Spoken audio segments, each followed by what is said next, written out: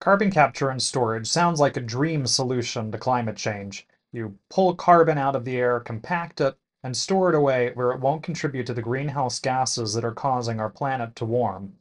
However, after 50 years of research and development, carbon capture still isn't cost effective, easily done, or showing any real signs of emerging as a viable solution in the long term.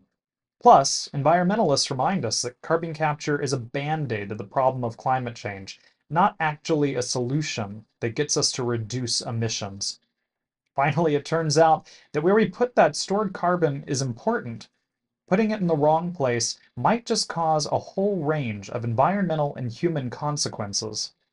I'm Weston Twardowski, an instructor in Rice University's Environmental Studies program and the program manager of the Diluvial Houston Initiative, and you're listening to Gulf Streams on KPFT Houston 90.1 FM, Galveston 89.5 FM, and Huntsville 89.7 FM, where we talk with leading experts and community leaders to better understand the environmental problems and potential solutions facing our community.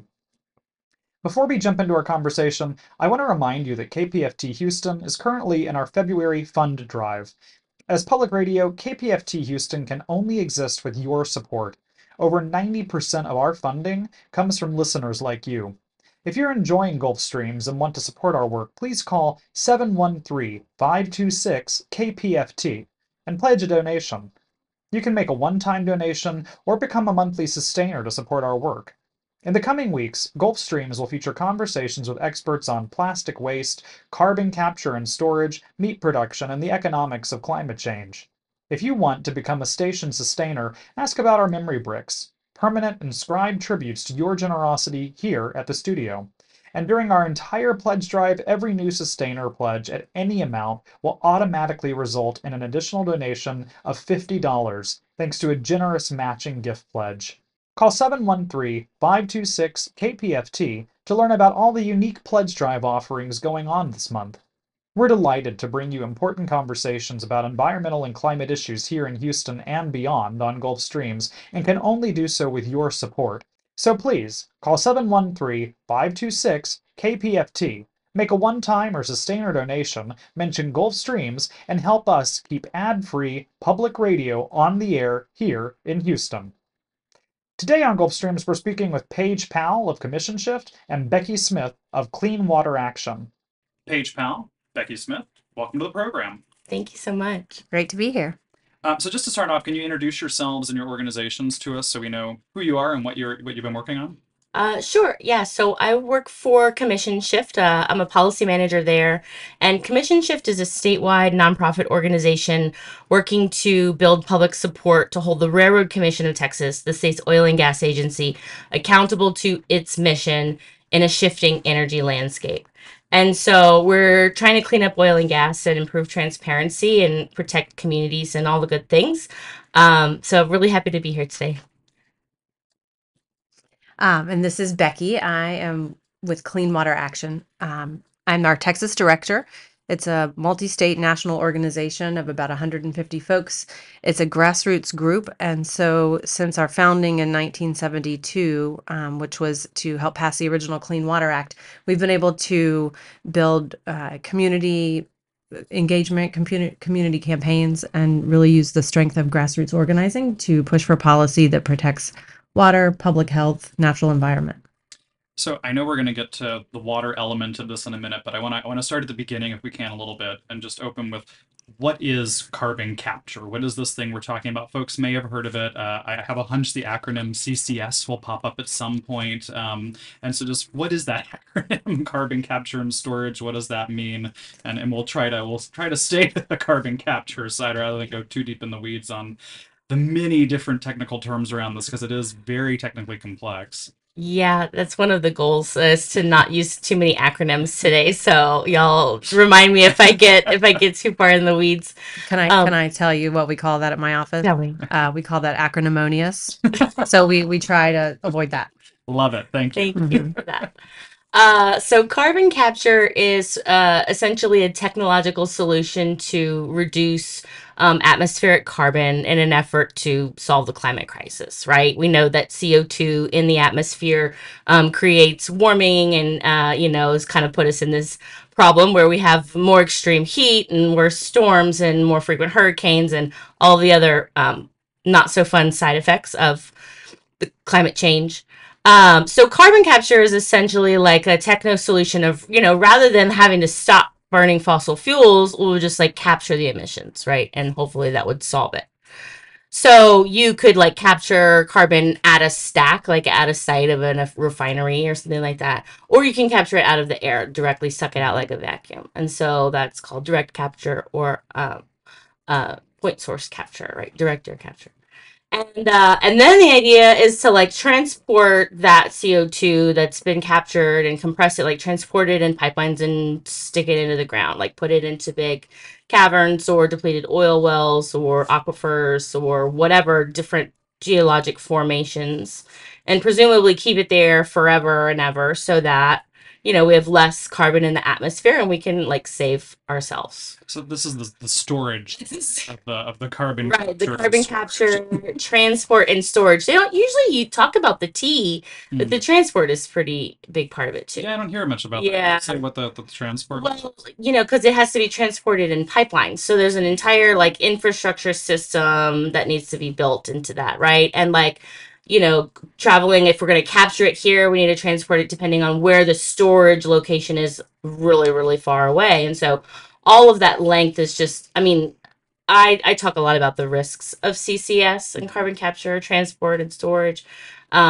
Because when you travel that much land and you pass by that many communities, all of those folks are at risk of, some catastrophic incident. So, And so, I mean, I think that's, we hear carbon capture and storage, and the idea we're going to collect all this carbon and put it away sounds very exciting. Like this is a great potential way to mitigate climate change damage. I both want to know more about those risks in a minute, but also how effective is this technology? Why aren't we using it everywhere already? yeah, so now that it's coming kind of into fashion, and even oil and gas companies are talking about it because they're the ones who would presumably do this carbon management. The line is like, we've been doing it for 50 years already in enhanced oil recovery. We already know what we're doing. And that's true. They have been using CO2 for enhanced oil recovery for 50 years. But in that time, it What is hasn't. enhanced oil recovery? Sorry, let's It's bet. where you inject something into a well, like an oil and gas well that's not really producing anymore. So you inject something like water or CO2 and to like get more product out, get more hydrocarbons out. So we've Okay, been so doing. we've introduced a new term with injection wells here. Again, sorry, this is the complex nature of this. But I just want to pause and say I think most people are familiar with one form of injection wells and fracking. That's probably the term they've heard, right? All right, so we're thinking of, some of this carbon being used for fracking for purposes similar to that. So then, okay, keep going. This, how do we move that carbon, I think is where you were going. Right. So, it's got to be compressed and under really, really high pressure and really specific temperature into what's called like a supercritical state. And so it almost becomes a liquid. Hmm. And then that liquid CO2 can be piped like across the state and injected underground. All right. In that, I'm starting to get why there might be some nervousness around this process, both because there's a number of really complex steps you've laid out, but also the fact that, we now have pipelines involved, which potentially have leakages. We have different methods of moving it around. I'm curious because actually what I hear from oil and gas folks is that the efficacy of this is not great so far. Is that this is not probably the most viable solution to actually what our problems with climate change are. And I'm wondering if you want to say more about that. Yeah, that I think was where we were getting that they've been doing it for 50 years for EOR, and the technology hasn't gotten any cheaper. It hasn't gotten any better, more effective. The capture rates still aren't meeting projected rate. The injection rates are below projection. So the technology has flaws, and in the 50 years that it's, you know, been in some very minor use, it's not gotten any better. And so now So yeah, so I think something, the fact that you're talking about 50 years and we haven't gotten costs down, we haven't really moved forward with this, thinking of things, even just the common example to compare to of solar panels, say, we can watch just the precipitous fall in cost and price of solar panels that have made that so much more of an effective technology over that amount of time. I mean, that really does point us to CCS as probably not the magic bullet to climate Mhm. change, right? Carbon capture and sequestration, or carbon capture and storage, seems like this silver bullet, right? Mm. That's a singular solution to carbon pollution. That's a climate, a greenhouse gas. Uh, and to point out that nothing is going to be a single solution, Mm. and that we have to look upstream to energy production. So when we're talking about solar, you already mentioned, like the technology has come so far, but also the policy has to also lead. Mm. So that in Texas, for instance, where we sit alone on our grid, independent in Texas for the most part, when our energy mix, when our energy, it has to come from a mix. Like it's a nuanced solution, and it's a nuanced problem. We hear about, it's really complex what's going underground, but also what's driving that. So we have to look upstream as, consumers and as advocates, where the energy, why the energy is getting produced, how much, what can be saved through efficiency. So we're not talking about at the end of a life cycle of overuse of unnecessary use of energy, which is making somebody really rich, Paige mentioned. Mm. Could we have not produced that carbon in the first place? Mm. It's a nuanced problem, and the solutions also will be complex. And as a advocacy organization, I have to believe that we as a people have the will and um the audacity to approach a solution that's nuanced and complex.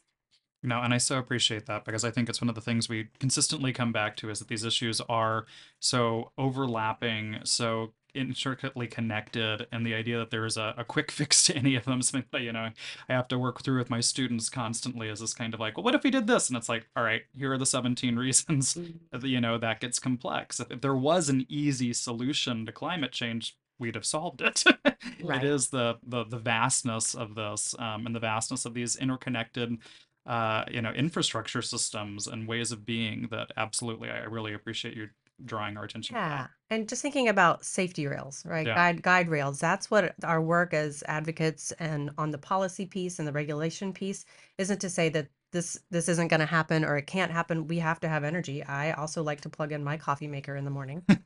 Um, but to provide for some guide rails that Yeah. protect real people and real resources. Thank you for That's what that. we're here for. And I think one of the things I hear a lot from proponents of CCS and carbon capture is that we have to use every tool in the toolbox because this is complicated and complex and we don't know what's going to work. But we already know that carbon capture is expensive and it doesn't work and it's not the best use of our scarce resources in this moment, right? It might be something that we need for those last few hard to abate emissions in 30 years. Mm. But right now, there are cheaper, more effective tools that we can use to reduce greater amounts of CO2, like nature based solutions, like housing efficiency, energy efficiency, and renewable energy generation, all of the things that Becky just talked about. So let's not use broken tools, right? Let's not keep subsidizing, incentivizing the generation of CO2 pollution and make a good choice about what we're doing in this moment, our climate moment right now. Yes. Any technology that will further the life of burning fossil fuels is not our first tool. Thank you. I think that's really important Yeah. to get across. I appreciate that. Thank you. Um, but beyond that, I think what both of you are really clued into and really are here to talk about is some of these risks. And so, in particular, maybe we'll go over to you, Becky. And why is this a water risk? You're thinking Mhm. about water in particular. How is this connected to water issues? Well, I'd like to start with a little background on some Please. of our federal regulations around water and how they do, in fact, connect into this injection issue. So, of course, there's the 1972 Clean Water Act, which was the first overarching federal regulation to protect water quality, period. And then closely on the heels, the 1974 Safe Drinking Water Act. The organization I work for, as I mentioned, Clean Water Action, started to help pass those original pieces of federal legislation. Um, and the Safe Drinking Water Act authorizes EPA to regulate underground injection control program. So that's exactly what we're talking about. Anything that's going to get injected underground that might affect a current or potential future drinking water source is now, post 1974 and the underground injection control program. So it's the UIC. I'll try to keep saying it. This is about water. This is the EPA, and this is where we intersect with anybody who's trying to do any of that in underground injection. And so again, how does this connect to water? 44% of Americans rely on groundwater as the supply for their drinking water. Here in Houston, our main Houston system that serves about 2.2 million people, comes about 13% of that water is taken from groundwater sources. So think pumping, wells, aquifers. The rest of the percentage, the mix of water, is from surface water resources, lakes, rivers, streams. But nationwide, that's a lot higher. It's at up to 44%. And then in most of suburban Houston water systems, those are almost 100% groundwater. So that's where if something comes in contact with your groundwater, whether you know it's a contaminant or maybe you don't, that's where the threat is to drinking water. And so in thinking about this drinking water, I'm wondering, where are we worried about this, stored carbon reaching that groundwater? Is it in these pipelines that you mentioned and leakages there? Is there somewhere else that we're really concerned about? Well, yes, and so there are a lot of what's the physical risk, right? Threat of something getting injected underground. It's gas, it's partially liquid, it's under high pressure. There are lots of accidents that can happen there. Sometimes oil and gas industry has a wastewater of their own. Sometimes we call that produced water, and there are leaks. Sometimes it flows overground and sinks into groundwater resources.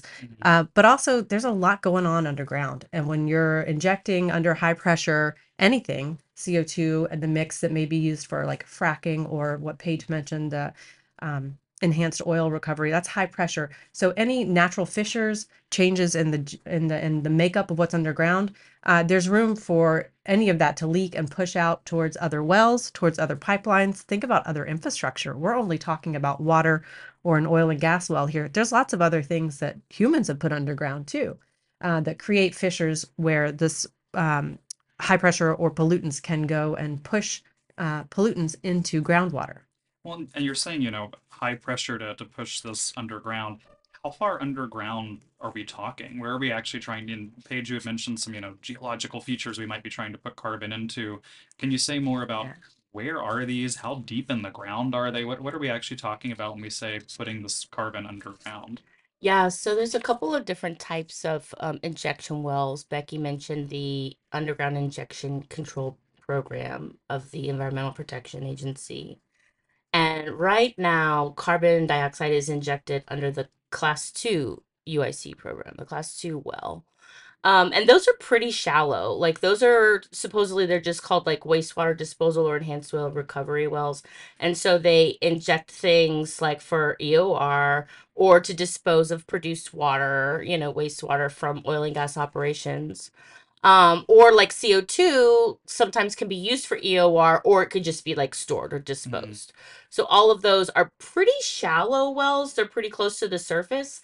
And we're seeing a lot of problems with the Class 2 program, like induced seismicity, man-made earthquakes, because of overpressurization of the subsurface and injecting too much too fast. And it's causing blowouts and water contamination, groundwater contamination. Um, so those are kind of more shallow. And so then there's a second class of carbon injection well that's coming online or that's kind of already online called Class 6 well, which is only for long-term geologic storage of carbon dioxide. And so those are like 2 miles. Those are over a mile underground and they're much deeper and they're supposed to be like much more secure. And that's the new sort of like permit that's coming out from the EPA, and the EPA is granting authority to states to start giving out those permits. And everyone, oil and gas companies who are working in carbon management in the state of Texas, are excited about the prospect of storing carbon in a class 6 well, because there are greater financial incentives from the federal government to do so. Yes, Becky. Yeah, I'd like to back up just a second and catch up with the fact that oil and gas operations that inject into into the ground are currently exemptions to the underground injection control program. Oh. So they have they've sought and been granted exemptions. So there's a loophole in the Safe Drinking Water Act that provided for prevention of underground injection. Um, and it was unless it will interfere with oil and gas production. So I just want to demonstrate that in Texas we have over 54,000 of these class 2 permitted injection wells, which each one represents an exemption to an intended federal protection. And we should also point out that many, if not most states, have control of that program from EPA, have been granted, from federal, moved into the states to do the actual regulation and hands-on enforcement and permitting. Texas is one of those states that has control. And you heard Paige mention the RRC, the Railroad Commission. So we're over 54,000, and that's 2016 data. So I'm sure we're ahead of that now. And those are the class 2 injection wells that exist, before today in Texas alone. And so these, I'm curious then, what are the standards, if they're in a loophole space, what are the standards around them? What is the kind of government regulation or check, especially if we're talking about, these different kinds of wells that might be miles underground? How are we maintaining and managing and making sure, no, this is not actually, getting into our water supply or affecting other infrastructure, as you've mentioned? I don't know the answer to that. Our Clean Water Action recommends, after a decade or more of research and looking into multiple states, not just Texas, that we need an update of the regulation for class 2 injection wells. And then that's at the federal level, and then has to come down to Texas, where the rubber meets the road on who's permitting and regulating and enforcing safety measures for injection wells. And then we would call too for improving the oversight of the state programs. Yeah, well, I think that's where advocacy organizations like ours come in, right? Because we've actually been speaking with the EPA, Region 6, the region that oversees, Houston and Texas, and we've been working with Region 6 to share some of our concerns around the injection control programs, particularly around underground source of drinking water contamination in the Permian Basin, where, Midland currently has unsafe levels of arsenic in their drinking water again, right?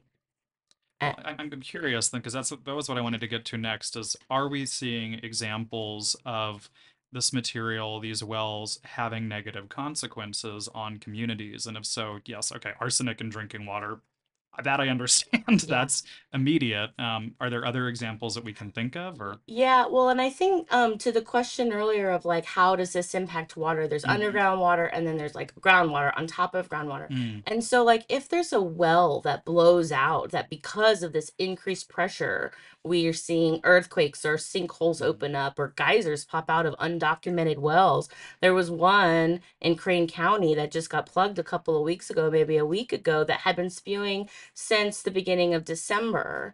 And it's, it was the brine water that was so salty, it killed 30 acres of vegetation. It was spewing for over 6 weeks. And so this is the type of stuff that's underground that's going to come up and get into our waterways and streams. The cattle and birds are going to, drink and die. Like there's Lake Beamer, right? The Dead Sea of West Texas that kills For birds those that fly. for those who don't remember, we did talk a little about this in an earlier episode with Paige, but can you walk us through what Lake Beamer is? Because I don't know that everyone's going to be immediately familiar with it. Yeah, Lake Beamer is a colloquial name for a 60-acre saltwater lake that was formed from an orphaned well that's been spewing for over 20 years.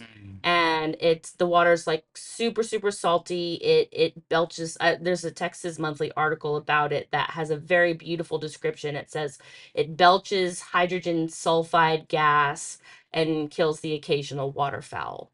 It's deadly if you want to go there to take samples, testing, or do reports. I know reporters who have gone. I think Amanda Amanda said Drain, who's on the program last time with Paige, and when we chatted about this, I would encourage listeners to go back and listen to that. yeah, listen to that episode. But yeah, you have to wear hazmat and protective equipment to approach it. So this is a obviously a hazard of sort of like oil and gas drilling operations, but it hasn't been plugged because the Railroad Commission of Texas, the state's oil and gas agency, says that it doesn't have authority over this well because it was permitted as an oil and gas well when it was drilled, but they didn't find any oil and gas, so they transferred it. Now it's under the jurisdiction of the TCEQ, the Texas Commission on Environmental Quality, as a water well.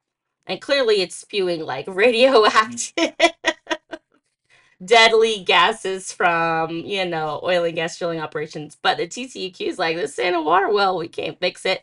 And the Railroad Commission's like, we can't fix it. So that's what I like to call my regulatory hot potato on Lake Beamer.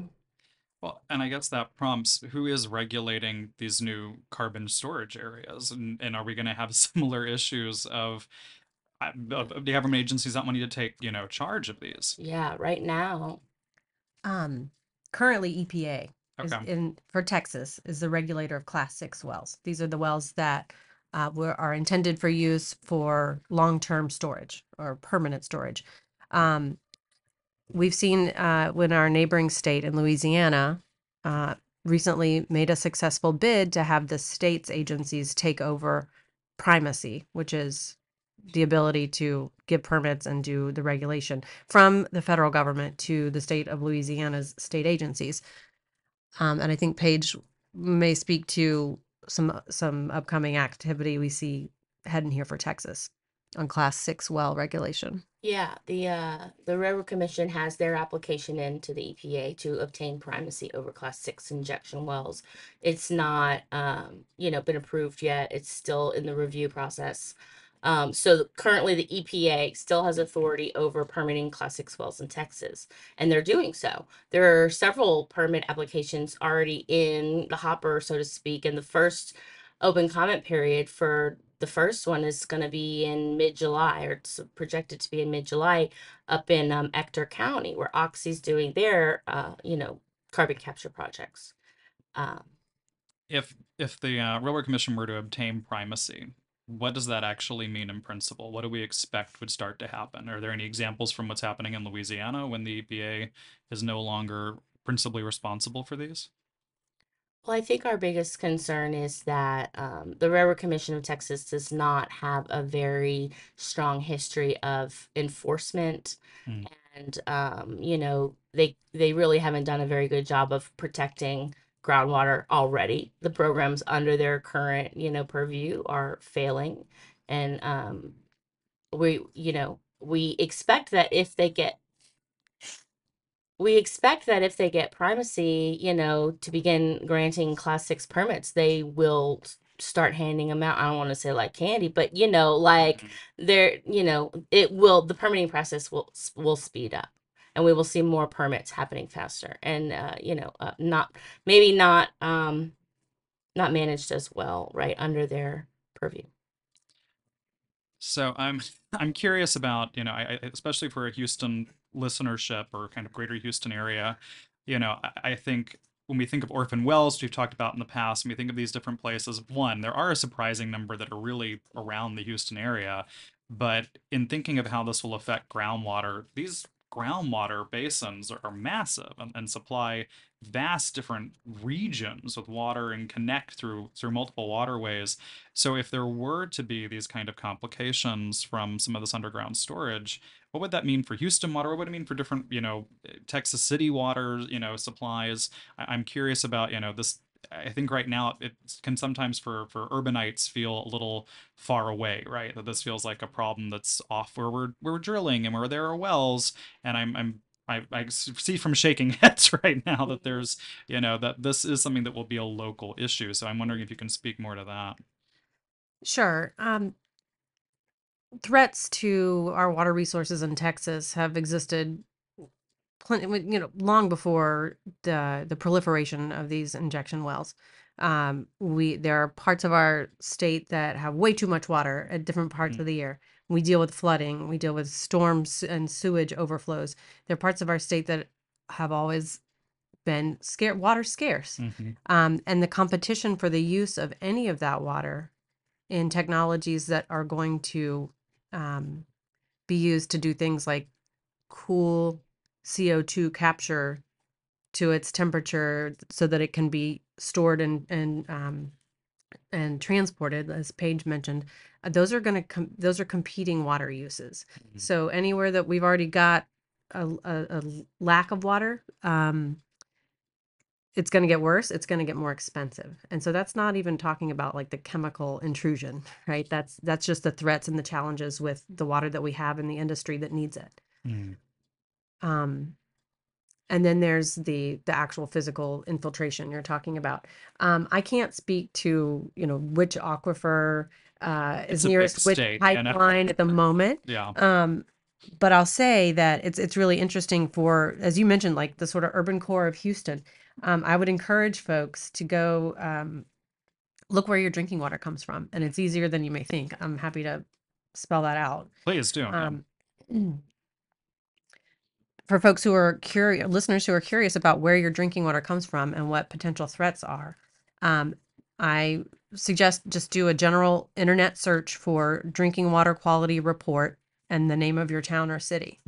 What's going to pop up are some offerings. You might see the acronym called CCR. It's a Consumer Confidence Report. And if you're every drinking water utility customer, which often in the city is actually landlords and not necessarily the folks who are consuming it, get one in the mail or at least in their electronic bill every year. And it reports on, here's the water quality, here are the federal regulations that we have to follow, here are what we found in the samples. But the first thing it says is what I always look for when I'm traveling.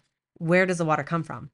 So when you look at the city of Houston, as I mentioned, you'll see there are, I think it's six surface water bodies and 13 wells, and that's just Houston. And then again in suburban Houston, it's 100% well water, and it will tell you the name of the aquifers it comes from. So I think it's the Chico Aquifer is near Houston. So it's not that far out. Yeah. This water is flowing and connected. It's connected to all of the gas, all of it, and the land, and the seismic activity, and potential pipelines where we're going to build this. Yeah, in addition to, the permit applications in the Permian Basin, there's some along the Gulf Coast as well, right? We're seeing it in Chambers County where they want to inject. We're seeing it in the near offshore. We're seeing it along the coast, down in Kingsville and that sort of thing. But even outside of groundwater contamination, there are other risks associated with carbon capture, transport, use, and storage projects that are going to heavily impact Houstonians, particularly being in the proximity to pipelines, to carbon transport pipelines. If you live anywhere near the ship channel, the hydrogen projects that are coming that are related to carbon capture. How are those related? So there are a couple different ways to produce hydrogen. The favorite in Texas being blue hydrogen, what they call, which is the reformation of methane. It's called steam methane reformation, where you mix natural gas and water and steam, and you get the output of hydrogen and CO2. And so now you have sort of like a clean burning fuel in hydrogen, but this waste product CO2 that needs to be now stored underground or whatever with CCS. So that's like the hydrogen project that's coming to Houston, the high velocity hub, which was recently awarded $1.2 billion from the Department of Energy, is planning to have 80% of its production be blue hydrogen from natural gas. And so we're going to see an increase in, natural gas into that area, to the ship channel. We're going to see more water consumption through steam methane reformation. We're going to see more volatility in, having those volumes of hydrogen stored and transported around the ship channel with near lots of other chemicals and things. And so there are concerns around, what is the increased risk to ship channel communities of having, these hydrogen facilities in expansion? What is the risk to coastal communities of having new CO2 pipeline infrastructure when we already know that this part of the country has the most hazardous pipeline incidents because we have the most shifting land? And so you put, you know, hard pipelines into the soft ground and you're going to see problems. So we're going to see pipeline ruptures, right? And CO2 is an asphyxiant, it's deadly. It's going to go to the low-lying areas, and it's going to, it can suffocate. It can cause long-term neurological damage. It makes your car so you can't run if you have a combustion engine. So even emergency vehicles can't get to folks that are in a CO2 plume. So there are a lot of problems, even outside of groundwater contamination, that we're concerned about with carbon capture and storage projects. I just want to note that I see our audio engineer Rico has pulled up the drinking water report for Houston, and just some top line things popping up are already arsenic and lead, Yeah. amongst other things that I'm sure if we continued scrolling, water loss, variety of issues here. So yes, please do take Becky up on that suggestion, and go look at actually what's in your water. We're starting to move towards the end of things, so I just want to ask, I think the important question here of what should we be doing? What are next steps? What should we be calling for from our legislatures? But also, you laid out the risks here that I think are clear and concerning. But how can we make sure that some of this is either reduced, or what action should we be taking to try to reduce some of that risk? I'll start. I'll start. You'll see groups like ours, Clean Water Action, asking EPA leadership to not grant primacy to the state of Texas Texas Railroad Commission, to not take control of the upcoming Class 6 injection well program.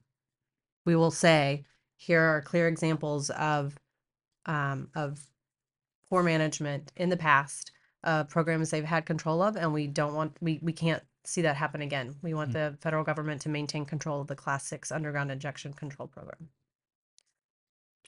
Yeah, and that's super important. I think another thing that we're working on, we have a petition right now out to prevent the Railroad Commission from getting primacy over Class 6 wells. You can find that on, I think, the Commission Shift website. It's like bit.ly/no TX primacy. But we're also, asking for reform of the Class 2 program, right? Because that's highly problematic.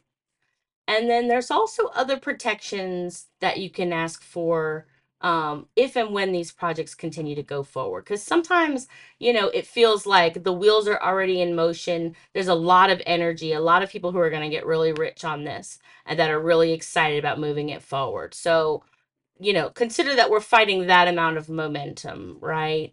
It may be impossible to stop all of these projects. I don't know. That's what we're working on in building this coalition and trying to talk about this.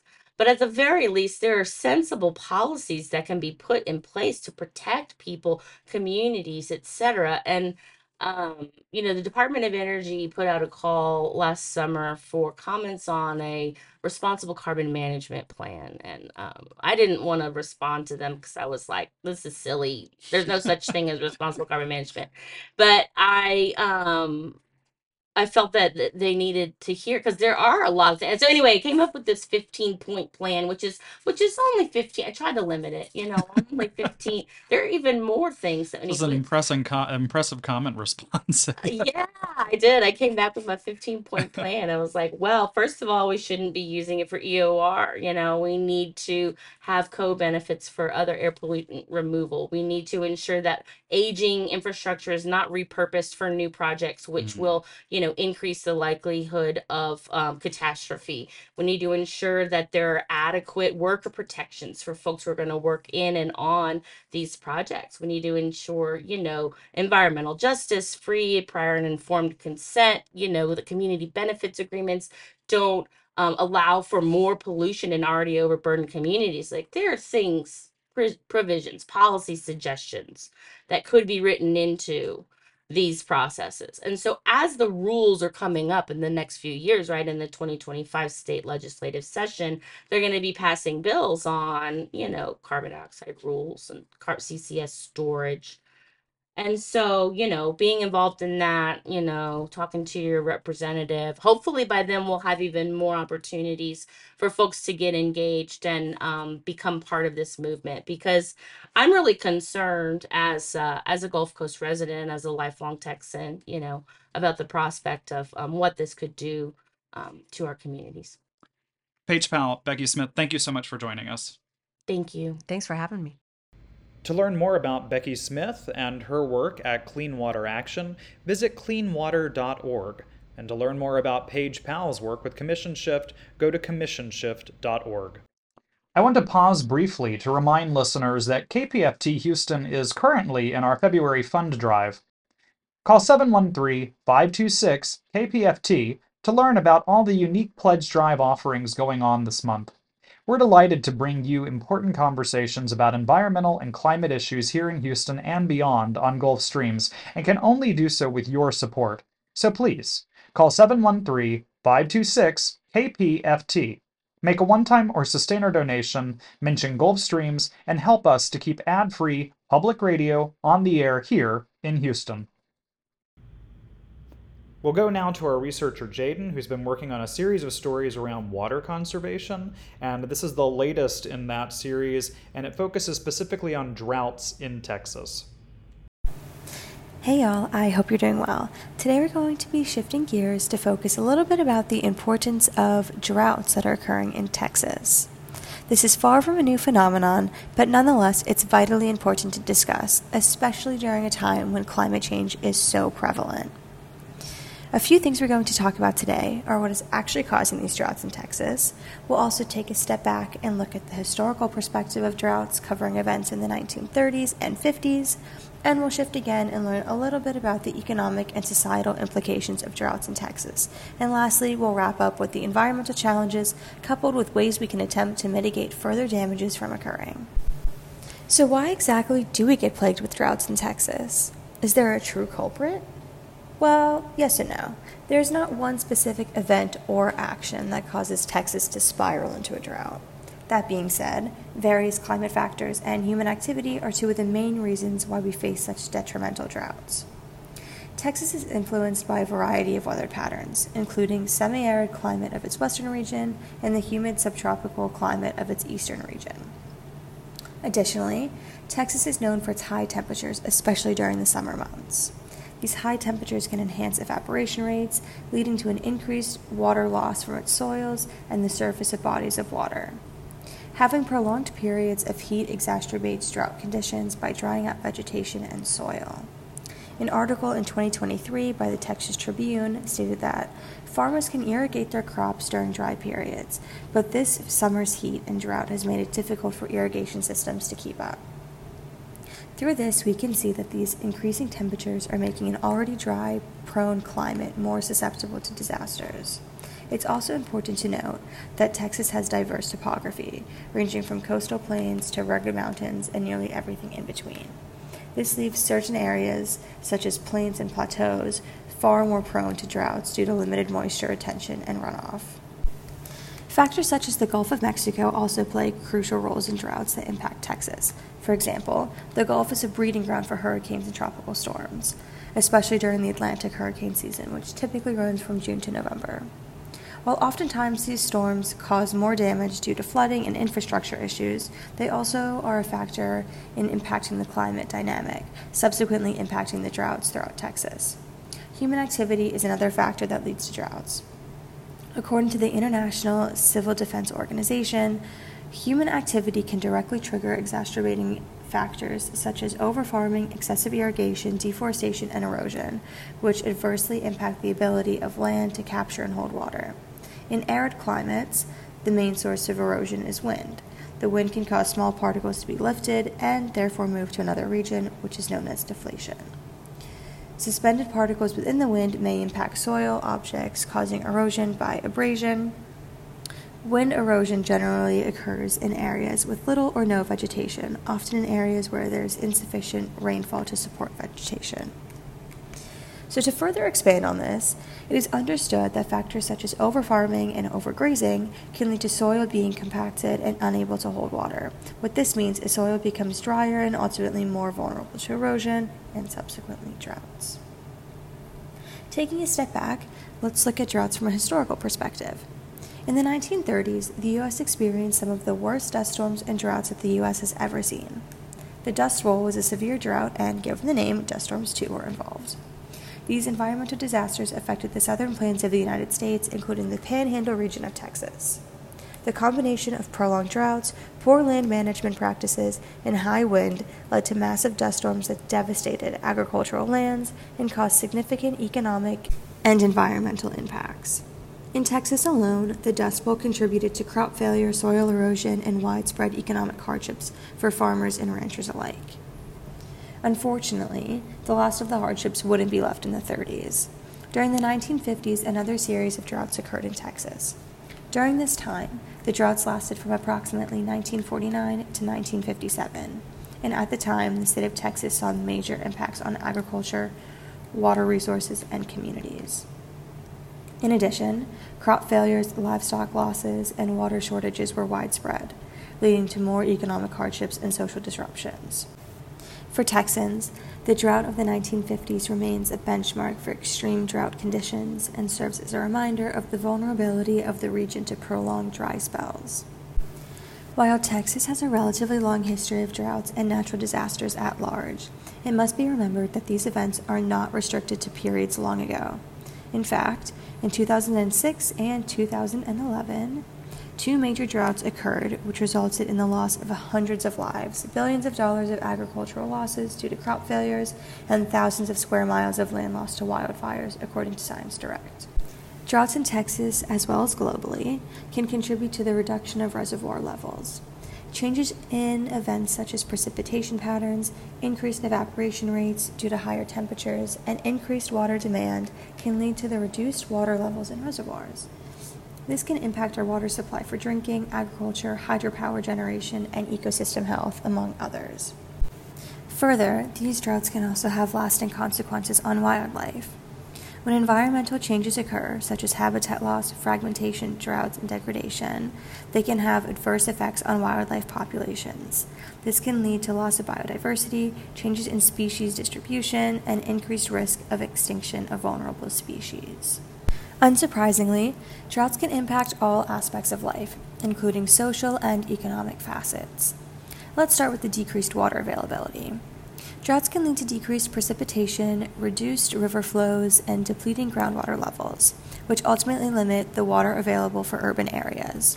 Due to this, water scarcity issues may arise, such as increased competition for water resources and the need for stricter water use regulations. Other issues that arise are related to water infrastructure. When droughts occur, water treatment plants may not be able to keep up with the high demand for clean water, which could potentially lead to disruptions in water supply. Droughts don't only impact urban water supply systems. In fact, crop failures and reduction yields can become quite prominent during such trying times. This can cause soil moisture deficits, reduction in irrigation water availability, and heat stress on crops, which can lead to crop failures and reduction in agricultural productivity, which subsequently results in significant economic losses for farmers and rural communities that rely on agriculture for income and overall their livelihoods. This is not a far-removed issue that will only impact certain people hours away, states away, or even countries away. This will affect and impact people everywhere, as it is likely that increased production costs will incur, which will drive up how much we have to spend at the grocery store. As during droughts, it's not uncommon for farmers to incur higher costs for irrigation, water pumping, and supplemental feeds for livestock. Droughts can also have major effects on public health. For instance, reduced access to clean and available drinking water can cause an increased risk of waterborne diseases and health problems for urban and rural populations. Limited access to clean water can also impact hygiene practices and sanitation, exacerbating health risks on a national and potentially even global scale. Additionally, vulnerable populations such as low-income communities and marginalized groups may bear the brunt of these drought impacts, experiencing heightened food insecurity and clean water access. Given all this information, it's clear that droughts have the potential to cause catastrophic issues here in Texas, but globally as well. While there may not be an immediate solution that fixes everything in one day, here are some things we can do to ensure we're doing our part to lessen the burden that droughts have on our community.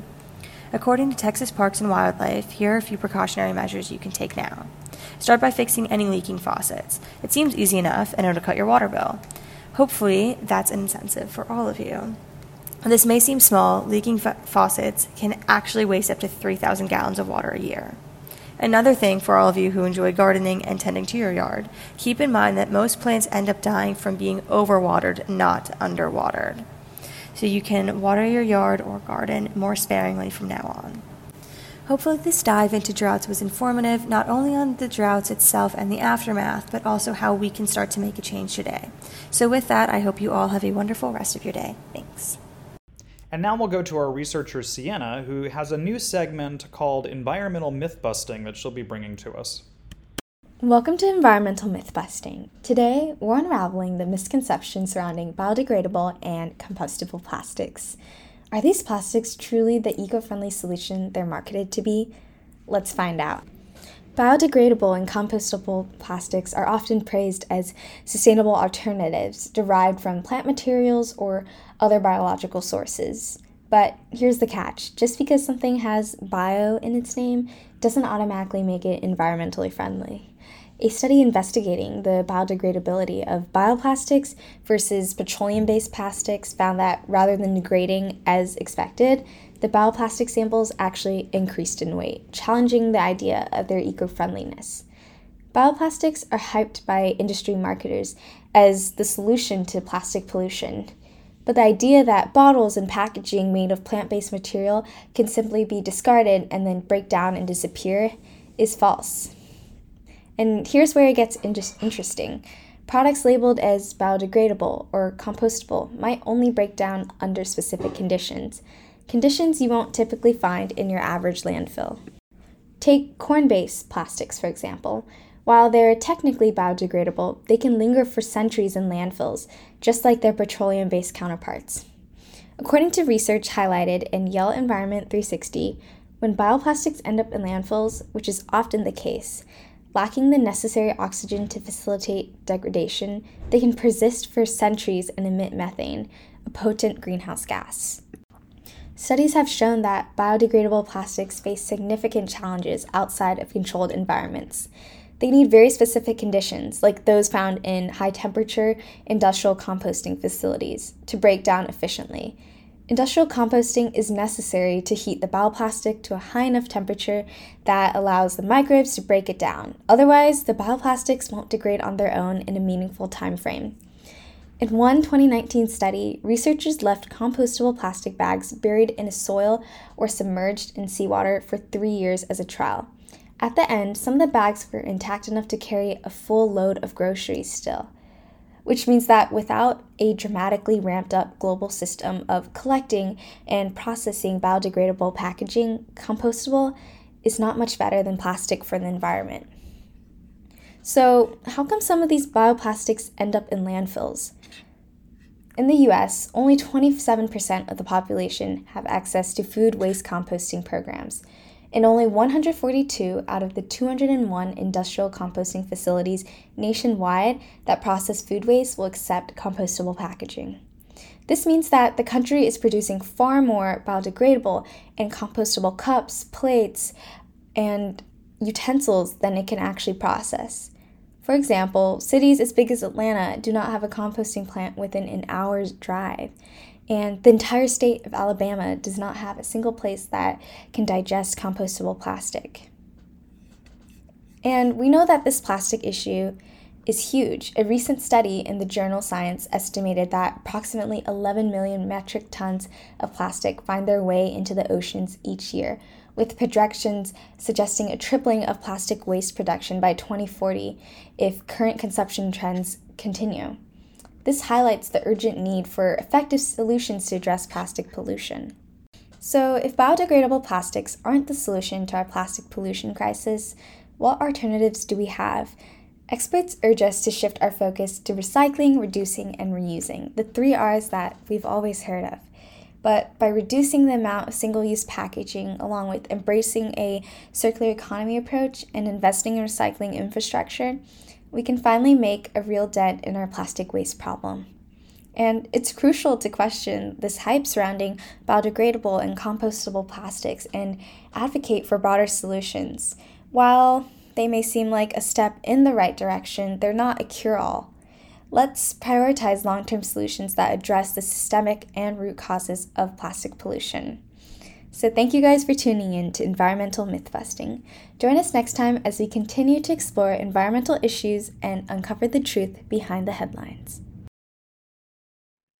And Jadyn also has a short piece on how to get involved around town this week in Houston. Hey y'all, I hope you're doing well. If you're looking for a meaningful way to get involved in the greater Houston area this upcoming week, I'd like to draw your attention to a wonderful volunteering opportunity with Houston Audubon. On Saturday, February 24th from 9 a.m. to noon, you're invited to join a group of volunteers at North Jetty in Port Boulevard for a rewarding cleanup event.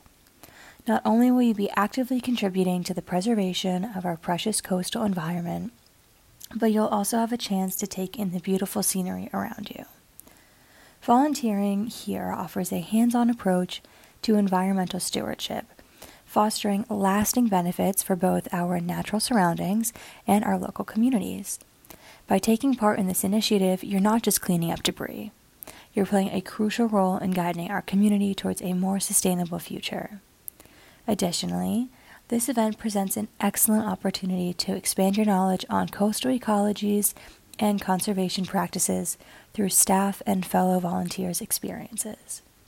If you're eager to roll up your sleeves and get involved, simply visit houstonaudubon.org, then you can navigate to the calendar, then you can locate February 24th, click on the date, follow the link, and you can sign up right there.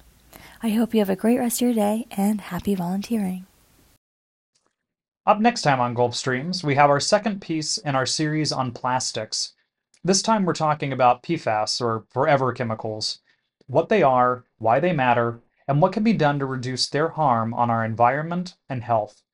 If you have questions or ideas for what you'd like featured on Gulf Streams, leave a voicemail at 713-348-4081 or email me at westont@rice.edu. A quick reminder that you can catch up on Gulf Streams anytime through our podcast, available on all major podcast platforms.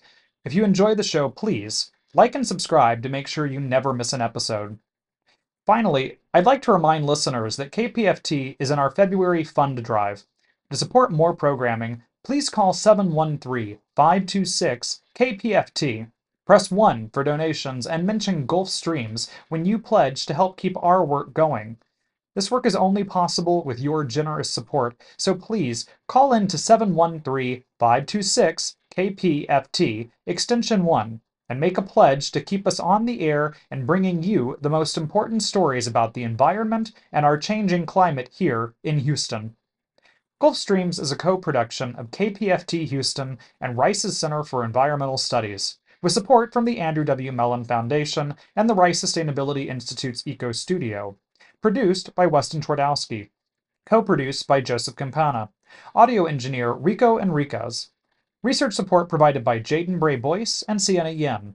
Stay tuned for the R&R Show with Ronnie Renfro and Tom Richards here on KPFT Houston 90.1 FM, Galveston 89.5 FM, and Huntsville 89.7 FM.